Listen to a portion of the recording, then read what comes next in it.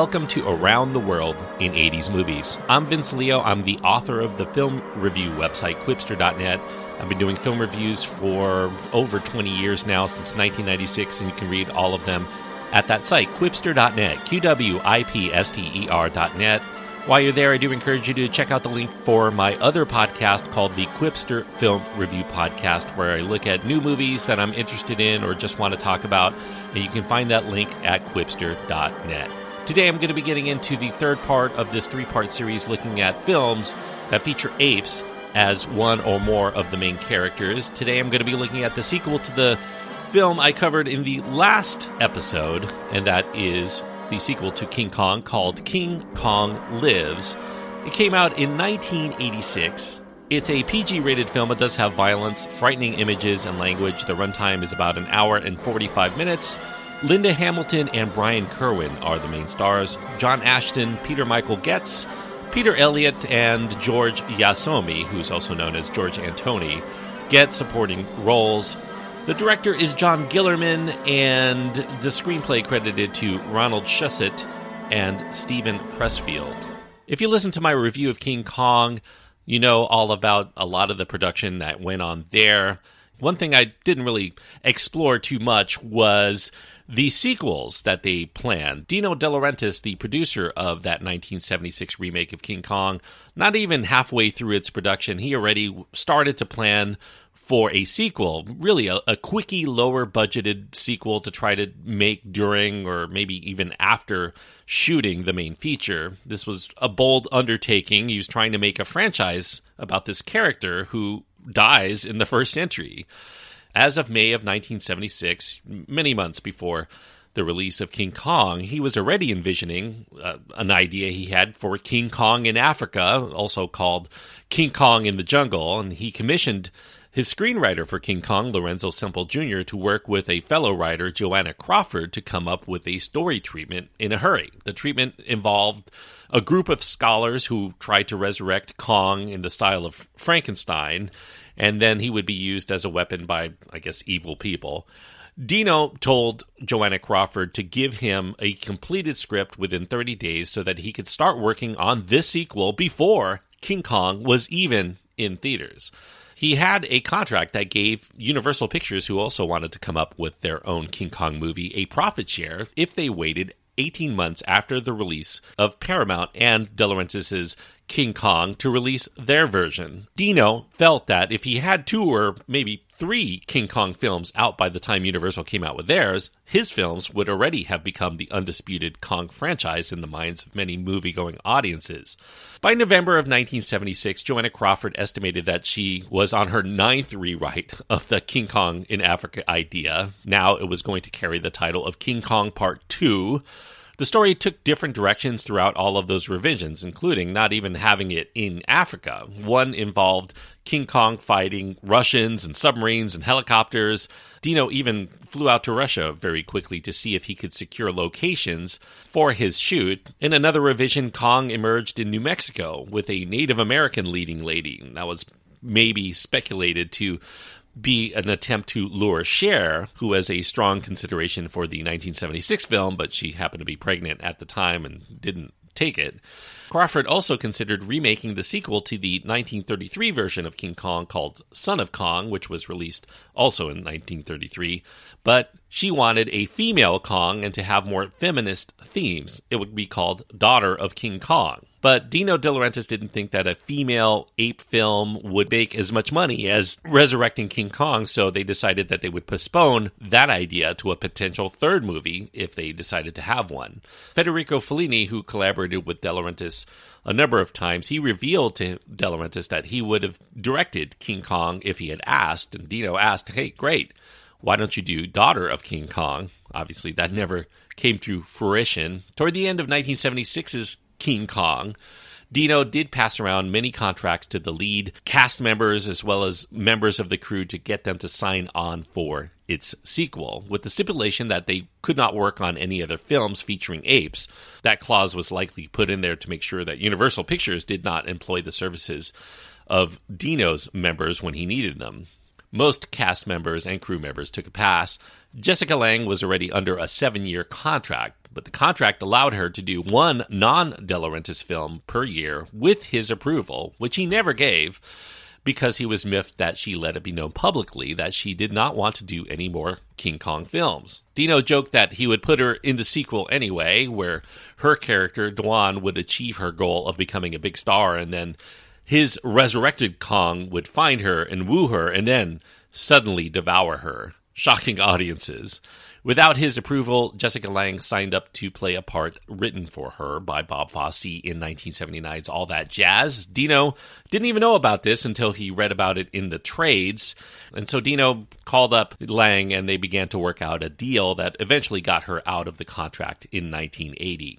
Due to the entanglements still on the rights between De Laurentiis and RKO and Universal as to who gets to make the next movie and whether a sequel could be made until it gets ironed out, Dino knew he would need to get the blessing of Universal, which were not only still miffed at Dino for stealing their deal for a Kong film outright from under them, but because he attempted to capitalize on their Jaws franchise in 1977 with his own version called Orca the Killer Whale. And to rub it in, Dino threatened another idea of combining the two by making a film called King Kong vs. Orca. Now, Dino had other ideas to capitalize on popular trends, and that included entering into discussions with Fred Silverman, who was then the president of ABC. He wanted to continue Kong either as a film or a TV series. The success of TV shows like The $6 Million Man and The Bionic Woman, coincidentally, maybe not, they were also Universal properties. That inspired him to think of making The Bionic Kong as a way of bringing his character back to life. By 1978, he returned to the movie idea. He wanted to make one, again, involving Russians, coming up with another title called King Kong in Moscow. For this, he actually did sign on the director of the 1976 film, John Guillermin, to return if he was going to make it.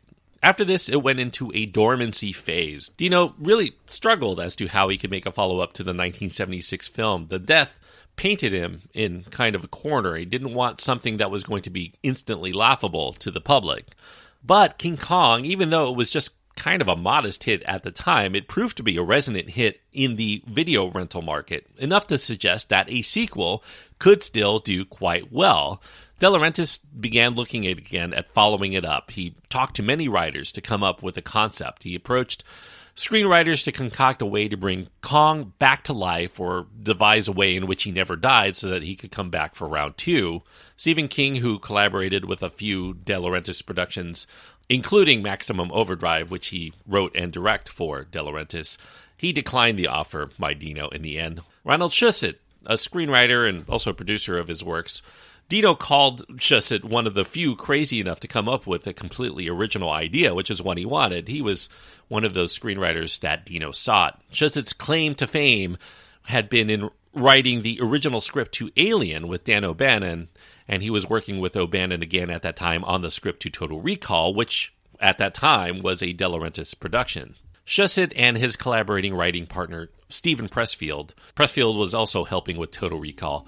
They came up with a sequel idea, Son of Kong, but a different one than the one from the 1930s. In their version, they wanted a teenage version of Kong, an offspring that was found that would be the main character, but unlike Kong, this teen Kong would suffer from acrophobia, a fear of heights. And the climax of the film would echo Alfred Hitchcock's Vertigo by having Kong Jr. have to scale the Eiffel Tower to save a teenage girl with whom he had become enamored after she gets kidnapped by terrorists.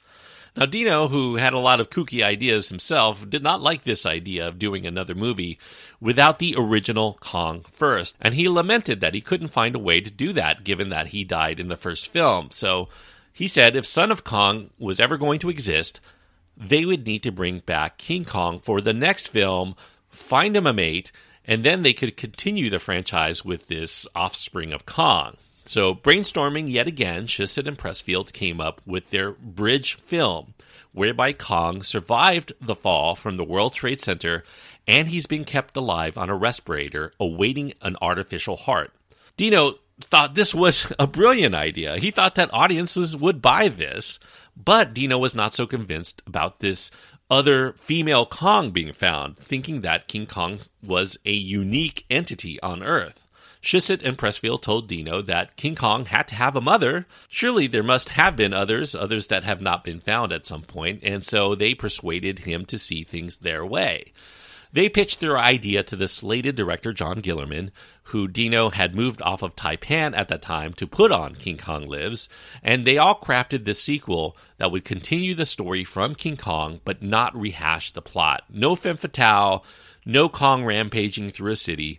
The main character of this film would be a man of adventure, an Indiana Jones type, and the conflict primarily would take place out in the untamed areas of rural United States. Another factor in the favor of releasing a 1986 follow-up, Universal Studios tour at that time set June of 1986 to unveil their newest attraction called the King Kong Encounter, in which visitors would experience being shaken by a rampaging Kong as he appeared in the 1976 film. And this seemed like the perfect opportunity to get King Kong Lives into theaters while it was in the zeitgeist of the public and Hollywood. To further increase buzz, DEG, De Laurentiis Entertainment Group, petitioned for King Kong to get its star on the Hollywood Walk of Fame. The Hollywood Chamber of Commerce, though, rejected that idea, despite a few petitions from other organizations. Now, because everybody was out of contract by this point, none of the original cast desired to return, except using archival footage shown in the introduction to the film that depicts Kong after he gets shot down from the top of the World Trade Center and falls to the streets below. We come to learn that Kong improbably survived. He's been existing in a coma for the last 10 years, on life support in a giant lab facility in Atlanta, awaiting a giant artificial heart to replace the organic one that can no longer support him without medical assistance. Kong also needs a lot of ape plasma for this surgery, but there aren't any apes like him to give the blood. At that time, the lead heart surgeon, Dr. Amy Franklin, played by Linda Hamilton, she laments that only a miracle can save Kong now. That miracle does arrive. A soldier of fortune named Hank Mitchell. He discovers that there's another giant ape in the world while he's out there scouting for diamonds in the jungles of Borneo. He finds a way to bring the female ape back to the United States, and there's no real explanation about how he stuffed the 10-ton beast into an airplane. But he brings this ape back for fortune and glory. The lab needs her plasma, but the two apes sense the presence of each other immediately, which makes it particularly dangerous for any humans trying to keep these two apes from doing what apes want to do naturally. The apes escape their confinement, they run away as fugitives, but the scientists can't have these two roaming the Great Smoky Mountains, wreaking havoc. So the military, led by the tenacious Colonel Nevitt, played by John Ashton, he's called in with the army to take whatever measures are necessary. And now it's up to Dr. Franklin and Hank Mitchell to lead Kong and Lady Kong to safety somehow. During this time, De Laurentiis had recently bought Embassy Pictures, and he did that so that he could distribute his own films under the new banner of the De Laurentiis Entertainment Group, DEG, as I mentioned earlier. De Laurentiis afforded the film an initial $18 million budget for what ends up mostly playing out like this dull and labored soap opera with giant apes. In May of 1986, DEG made a public offering of its stock to try to gin up a little bit more money for the struggling company at this time. For the starring role of Hank Mitchell, Dino looked toward a few actors. One prominent one was Peter Weller, who was eagerly anticipating at that time getting the role of RoboCop. Dino said he would offer him more money than he would be offered for RoboCop to do King Kong Lives. In the end, Weller wisely decided to opt for RoboCop, although he was only going to make about 10% of what Dino was offering for King Kong Lives. So a real choice between art and money at that point. Dino was also pursuing racing driver Danny Sullivan. He was 1985's Indy 500 winner, and he was approached by De Laurentiis, but the shoot conflicted with the start of the next racing season, so he decided, at the advice of his agents, to decline. Linda Hamilton, she initially balked at doing King Kong Lives, but the money offered was just too good. So she accepted. She reasoned that King Kong did not hurt Jessica Lange's career, so it wasn't going to hurt hers. She had very little time to prepare, though, because DEG were going back and forth between her and another actress in negotiating, so they didn't decide until the last minute that Hamilton would be the choice. Hamilton's family background in nursing and medicine did help her to get quickly acclimated, but she soon regretted these film roles in effects-heavy films because The directors on these films hardly work with the actors at all. She compared acting in these kinds of films as responding to a cattle prod. During most of the acting scenes, the actors did not see the King Kongs represented on the screen. It was usually some tall thing with a flag on top that they had to set their eye lines to so that the special effects wizards can put the Kongs in later. But she did see some of the Kong suits that they were going to use at some point, and she was amazed at seeing the Kongs change their expressions and flirt and bat their eyes. But at that moment, she also realized how bad this movie was likely going to be received, and she became horrified at what she had gotten herself into. According to co-star Brian Kerwin, Hamilton was growing very unhappy working on the film, and she started counting the days until it was behind her. It also came less than a year prior to Hamilton appearing on the CBS TV show as Katherine Chandler as the Beauty in Beauty and the Beast. I guess in this film, too, but she was the beauty who saved the beast, not the beauty who kills him because of that heart transplant. Fred Caruso, he was initially the first producer on the King Kong Lives project, but he moved over to do Blue Velvet for De Laurentiis instead. De Laurentiis' company co-founder and president Martha Schumacher, who would eventually become Dino's wife, she took over. She had just completed Maximum Overdrive and was available. Carlo Rambaldi, now a 3-time Oscar winner since he had done King Kong in 1976, he came back for the makeup effects. Rambaldi constructed all new ape costumes because the original ones were now unavailable, and he and his team started crafting about a dozen heads for the Kongs in the film, depicting various states of mind, each outfitted with mechanics that a team of technicians would stand about 20 feet away to control. For the giant Kong on the operating table in his opening scene, they used a sophisticated inflatable, one that allowed technicians to crawl in and around to simulate his breathing. Rick Baker, who famously worked on the original King Kong, he felt disrespected for his work on that film, so he passed on returning to do the sequel, and that left Kong to be played by another actor, Peter Elliott this time. He had recently acted and choreographed the ape talent for Greystoke. Elliott, though, is only about 5 feet tall in real life, so a lot of blue screening and the use of giant models or miniatures are employed to give the illusion that Kong is 10 times Elliott's size. Elliott had to wear this suit about 10 hours a day. Rick Baker could only stand 3 at a time. Elliott would lose about 7 pounds in between putting it on and taking it off at the end of the day, just from perspiration, from the heat, and the lack of ventilation within the 20-pound suit. Dino, though, felt that Elliott's eyes looked a little too small to be Kong, so he had another actor brought in to do some of the close-ups in the Kong mask.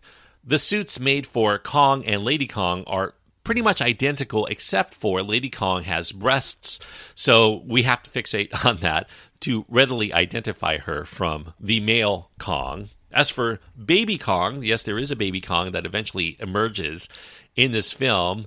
Carlo Rambaldi wanted to make the Baby Kong a wholly mechanical construct, but money became a sticky issue toward the end of the shoot, so both forms of Baby Kong are played by actors. The newborn Baby Kong was played by this local, at that time, 7-year-old Benjamin Ketchley. He was the son of a music professor at the University of North Carolina, Wilmington, and the money that Benjamin received for his work here, as well as the residuals, paid for him to go to college later. The older version of Baby Kong saw Peter Elliott doing double duty. He inhabited that role with a separate head that was designed by Rambaldi. King Kong Lives was shot in eastern Tennessee, in and around the newly built $17 million DEG Studios located in Wilmington, North Carolina. Tennessee and North Carolina are right-to-work states, so DEG did not have to worry about the labor union prices. They could work extended hours, they could work on the weekends, and after 13 weeks of location shooting, 8 more weeks of miniature filming, photography, and working with blue screens would take place inside the DEG studios themselves. In order to encourage the film industry to continue to work within the state, North Carolina Governor Jim Martin had the state's National Guard to assist with the shoot. They would portray the military forces used in the movie, but Washington headquarters denied the request to use the National Guard because it was not good for the image of the Guard for the purpose of this film. So Governor Martin compromised. He rented out unofficial military uniforms and props, but still used the National Guard in their new costumes to play essentially what is like the National Guard or Army. John Scott, who did the score for Greystoke, returns to the world of apes here with his compositions for King Kong Lives. This garnered one of the rare instances of praise in this film without much to tout in all other regards. Production designer Peter Merton, he made about 40 miniature sets, by far the tallest order he had ever had in his career to that point, and he had to do it with inexperienced local talent, not part of the Hollywood system. So kind of a King Kong-sized order there. John Guillermin, he received sole credit for King Kong Lives in the end, but he didn't direct every part of this film. He removed himself from the project at some point. Guillermin's son Michael had been killed in a car accident during the filming of Sheena, his prior film, and he was still undergoing the grieving process. He started to exhibit a lot of erratic behaviors, such as leaving the set halfway through the day to go sailing. On one occasion, he got into an argument with the production staff, and he disappeared for days. So Charles McCracken, he was a documentary filmmaker in the area. He stepped in to complete the picture. He did not receive credit, but McCracken pretty much took over the film at some point. Test audiences, when they saw King Kong Lives, they despised it.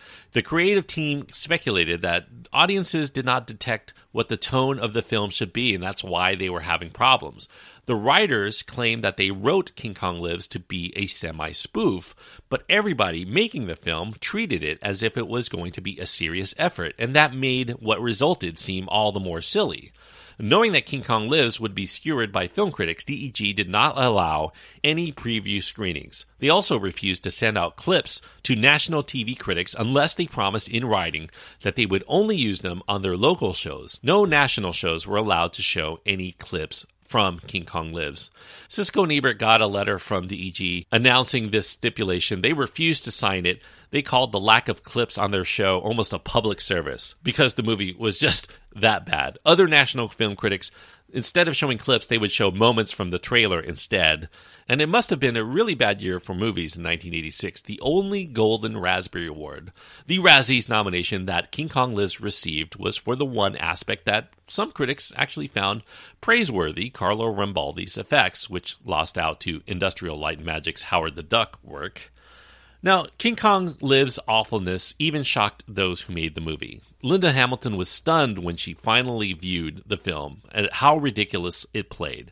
Co-writer Stephen Pressman, he actually was very excited when it was about to receive its release. He invited everybody he knew to the theater with him, and he told them to get there early so they could all sit together because it was going to be a packed house. He even rented out the place next to the theater for a post-screening celebration. But only one other person bothered to show up besides Pressman and his guests at the showing, and everybody watched this movie in silence. And soon, all of his friends that he brought with him found excuses to leave instead of stay for that after party. Despite its reputation, despite its lambasting by the film critics, King Kong Lives has managed to gain a cult following among people primarily who love bad movies. John Wilson, the co-founder of the Razzies, calls King Kong Lives one of the most idiotically entertaining sequels ever made. The gamble by DEG to fly under the radar of film critics ended up not working. King Kong Lives tanked and hard at the box office. It debuted at a very lowly 16th place, not even anywhere approaching the top 10, and it fell out of most theaters by its third week. In total, King Kong Lives took a paltry $4.7 million in the U.S. off of its $18 million budget. Now, King Kong Lives, by the end of this film, I mentioned Baby Kong. It implies a forthcoming entry to continue that character and his adventures, as envisioned by Shusett and Pressfield, to the Teen Kong eventually. But De Laurentiis' Kong franchise pretty much died from the only thing that could kill Kong for good, a complete lack of box office appeal. So King Kong would be dead and buried, at least for De Laurentiis. Peter Jackson would resurrect him in 2005, very famously, and much better, by the way. King Kong Lives is pretty much a terrible movie, an entertaining kind of terrible in some respects, but not a film I could recommend to anyone who's not intent to kind of joke around and laugh at it throughout. So 1.5 stars is what I give King Kong Lives. 1.5 stars on my scale means I do think that this is a poor movie. One I definitely would steer just about anybody from watching unless I knew that they really like stinkers. You know, those kinds of films that some people consider so bad they're good. This can qualify for some people, even though I personally found it mostly tedious. So 1.5 stars is the best I can give King Kong Lives. Now, despite its complete and utter failure at the box office, believe it or not, Dino De Laurentiis thought that there still was going to be life for the franchise. A producer from De Laurentiis Productions approached Filmation to create an animated spin-off featuring the son of Kong from King Kong Lives. The producer had no real concept in mind, but he suggested crazy ideas that King Kong could be like Superman. He could grow in height, he could fly through space to other planets, he could shoot laser from his eyes, he could become invisible. Really, the sky was the limit as to the powers. Filmation talked the producer down from this, and they spent 2 weeks on the designs and the character concepts. They even concocted a submarine that would be used by Kid Kong, which is what he was going to be called. The submarine, which was dubbed the Coco Nautilus. It could fly and it can even head out into space. But Dino only saw Filmation as work for hire. They did not want to go in as partners to this. And that was unacceptable to the animation studio, so the deal was off. So we never did get to see Dino continue the Kong franchise at all. In fact, King Kong Lives is pretty much buried today. There's been no home video release since 2004's DVD. No streaming on any streaming services, at least in the United States. I think there are some international versions that you can find, which is actually where I had to find this film. I had to pay kind of a pretty penny just to be able to deliver this review. So I hope that you enjoy it. I'm going to probably sell this on eBay myself. I can't see myself actually sitting through it another time between now and the time I'm eventually on a respirator. So King Kong Lives does not live very much to this day in the minds of most people.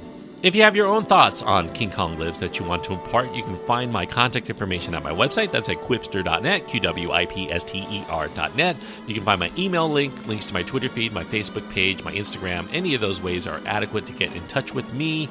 As far as what I'm going to be doing next week, I'm going to be starting a kind of a 4-part series, actually, starting with a film not from the 1980s and was basically the inspiration for King Kong's remake to come out in 1976 anyway. 1975, the first summer blockbuster in the minds of many people. I'm talking about Jaws, the Steven Spielberg film from 1975, for the next episode of Around the World in 80s movies, if you'll indulge a 70s classic for that. So check out Jaws if you haven't seen it in a while, and I'll be covering that on the next episode. Until then, thank you so much for listening and joining me on this trip around the world in 80s movies.